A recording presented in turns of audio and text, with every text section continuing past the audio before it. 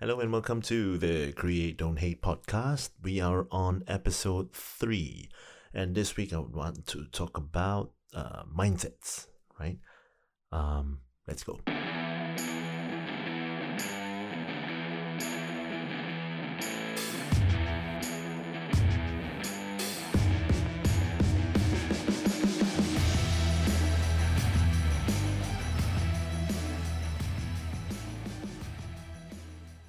All right, now welcome back. This week we are talking about mindsets, and now basically mindsets affect the way we perceive things, affect the way we train, affect the way we behave, affect the way we have control over the things happening around us. My personal experience with mindsets is that we in all our daily struggles and everything that we go through, we always hear people saying, oh, the mind is stronger than the body, and mind over matter and things like that. But what does it actually mean in the greater scheme of things? Carol Dweck, a researcher, actually, she was the one that pioneered the growth mindset, and personally, when I discovered this growth mindset philosophy, it really resonated with me. That was a few years ago. I think it really changed my perspective on how I tackle things and how I shape myself up to prepare for challenges ahead, to really see things with that kind of growth mindset, as opposed to a fixed mindset. Now, I'm not going to go into her research paper, I'm not going to go into too many details, but basically Carol Dweck puts out two different mindsets in our daily lives, right? So there are people that have the fixed mindset, and there are people that have the growth mindset. Now, the fixed mindset asserts that with most people, your abilities, your intelligence, your character, and these are fixed attributes that you are born with, that nothing you do will allow these to change. So the fixed mindset asserts this, right? It asserts that your intelligence, personality, character, your values, your ability, whether it's physical or mental, these are all fixed. And people with fixed mindset strongly acknowledge this, right? So they are always trying to live with the hand they are dealt with. They are trying to convince themselves that they are of this level of intelligence, or they are of this ability, and whatever means they can get to, or whatever means they can get their hands on to meet that level, they will do it. So in Carol's example, actually, she used things like how students who are told that they are of a certain ability level or intelligence level and are put into certain classes, and they are actually, they will actually find ways to cheat, or to find shortcuts to get themselves to that standard, rather than taking the approach of learning, taking the approach of growing, and taking the approach of actually going through the rigor of studying and getting their knowledge that way. Yeah, so with the fixed mindset, whatever you have is the be all and end all. You are no longer able to improve. You are born with certain talents. You are born with certain intelligence level, and that is your capacity, right? There's no one taking into account the fact that through proper training and discipline and practice, you will improve whatever it is we're talking about, whether it's on the field, on the sporting arena, in the sporting arena, in the classroom, with your exams, and in your careers and things like that. There is, with the fixed mindset, everything is cast in stone, in essence. Like I said, I'm not going to go too much into detail, but the point here is that so the point here is people with fixed mindsets tend to do things a certain way. They tend to view challenges as debilitating, so they avoid challenges. They avoid obstacles. They give up easily.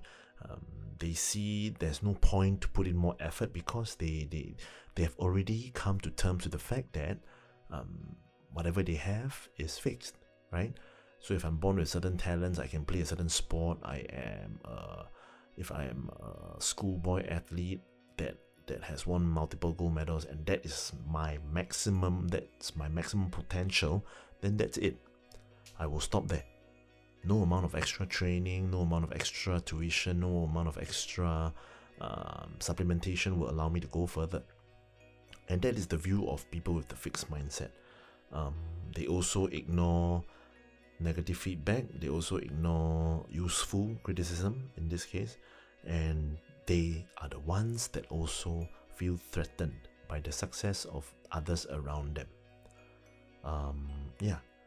So what do you see, and how does this play out, right? The people with fixed mindset usually plateau early and achieve less than their full potential, because what they see as their full potential is limited by the fact that they don't bother putting in the extra effort. They avoid challenges, they avoid these obstacles, and so on and so forth. Yeah.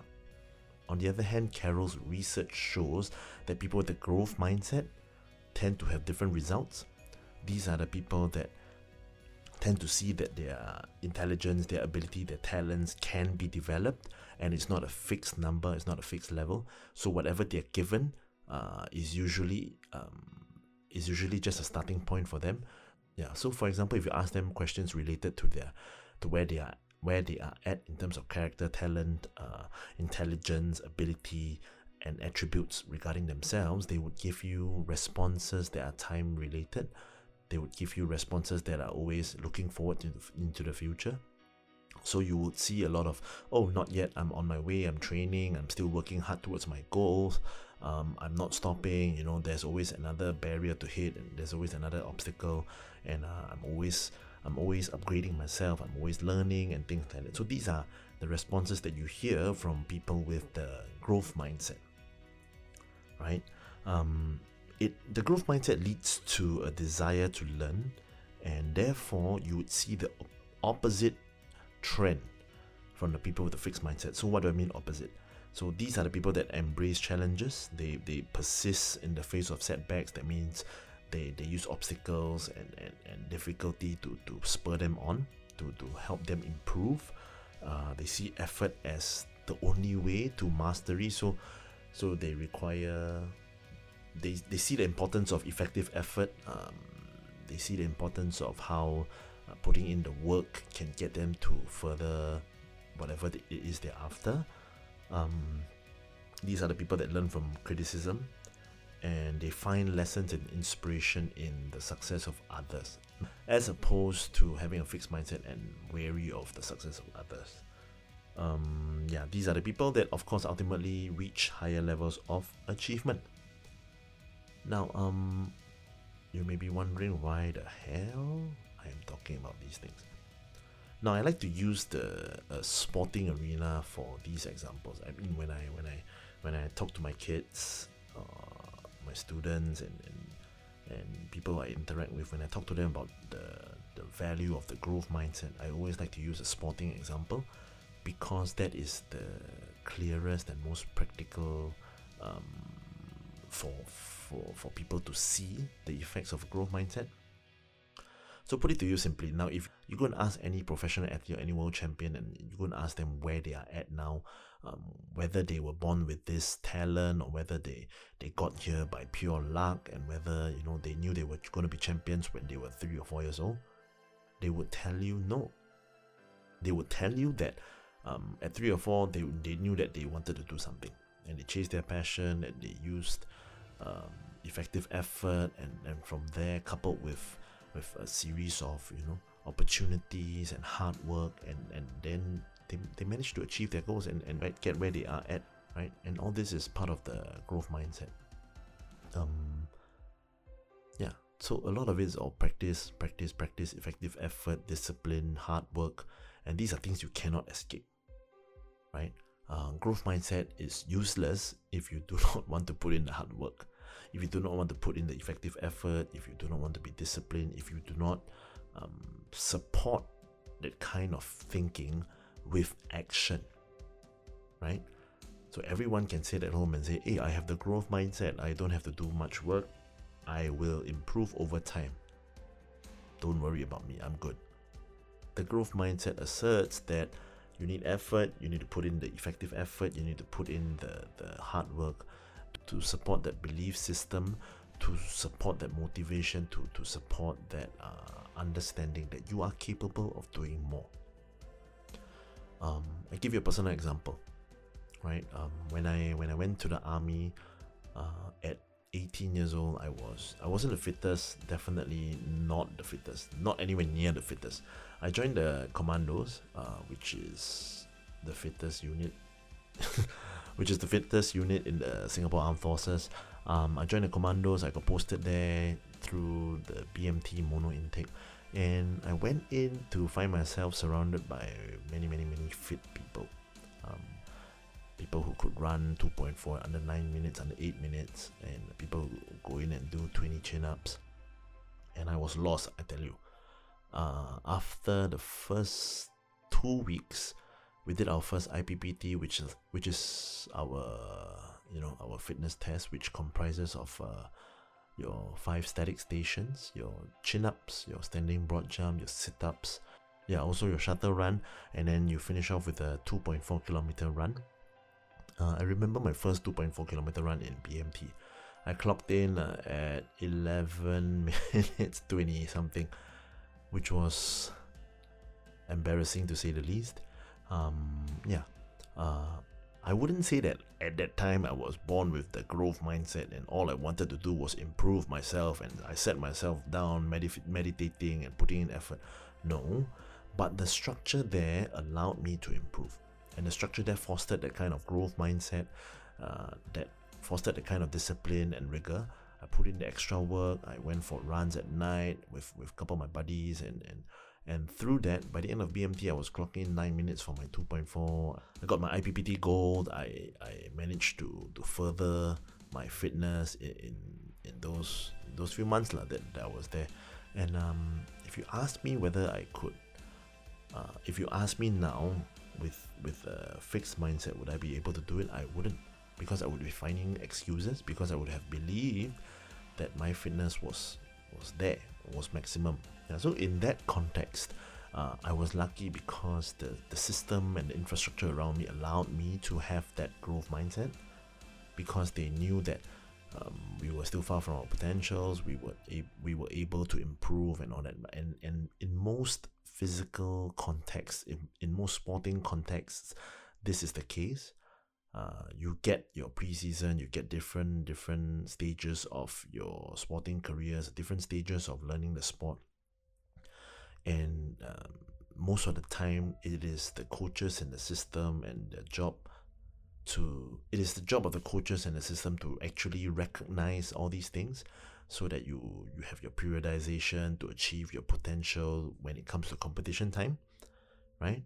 So on top of these things, the question then is individually what you can do to get yourself closer to that goal, to get yourself to potential earlier, right? You can't just sit back and wait, I turn up for training once, twice a week, and I expect the coaches and I expect the training and I expect the system to take me to where I want to be. You must have your own goals, you must have your own mindset, and you must put in the extra work. You must. There is no escaping that, right? I remember when I was 20 years old, just out of army. If you remember from the previous episode, I told you that one of my goals was to make the national team, and I only did that when I was 21 or so. I remember when I was 19, 20, I told you guys that, I just finished the army. I was at my lightest then. I was focused a lot on running, and I was fit. But rugby-wise, I was quite far off where I wanted to be. So I remember speaking to one of the coaches, and he talked about how or what I needed to do to make the team or to even be in contention. So he spoke about two things. Size. I needed my size back. I needed some strength to survive playing the game at the men's national team level. And of course, the other thing that I needed was skills. So I wanted to pursue a bit of longevity in the sevens game, and I needed to really put in a bit of effort to firstly improve my passing, both hands. Now, some of you listening would say that, hey, my passing is still crap, and I won't deny it.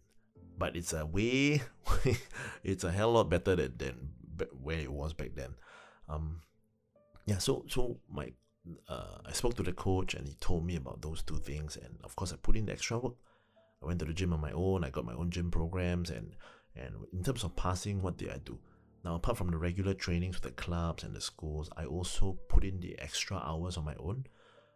Back then at the clubhouse, we would have balls. I would grab like 10, 20 balls in ball bags. I would go to the football goalpost at the field, and I would start passing and throwing left hand, right hand spirals into the goalpost so that I don't have to go and pick out all the balls on my own. But those are little things that I did because I didn't believe that my physical attributes were meant to stay there, were meant to stagnate. And I'm happy I did those things. I wouldn't say that, like I said, I wouldn't say that I would say I had the growth mindset then, but somehow or other I believed, and I still believe now, that I am never at my best. That allows me to continue chasing, continue pursuing certain goals, continue improving myself, continue working on my skills, continue working on my fitness, my speed and agility and things like that. And of course, on the mental side of things, you continue self-improvement, learning, whether it's online or reading and things like that. That was the attitude that carried with me till today. Of course, like I said at the start of this episode, a few years ago, I learned what it meant to have the growth mindset, and I think it really related to what I was doing back then. And so this is a message to all of you younger guys out there. You have the advantage of time, so continue having that growth mindset. Keep working, keep believing, keep having that hard work ethic, and keep understanding that you are always a work in progress, and you will always be a work in progress, right? As long as you allow yourself to be. Okay, so in my closing statement, I want to leave you with a few things. So now, closing words to some of you younger guys out there, always tell yourself this: you can always be faster, you can always be stronger, you can always be fitter, you can always be better, you can always be more technically sound, you can always be more aware, you can always level up, you can always be better than where you are at now. Always tell yourself that. Even if it forces you to take a bit more time, you can always get there. Now, as long as you have this at the back of your head, that allows you to put the discipline in, to put in the effective effort, to put the hard work in. And now, if this message resonates with you, let me know. More than happy to reach out and speak with some of you on this. So I wish all of you the best out there chasing your goals. Keep hustling. Remember, build. And of course, continue to listen and support the Create Don't Hate podcast. Ciao.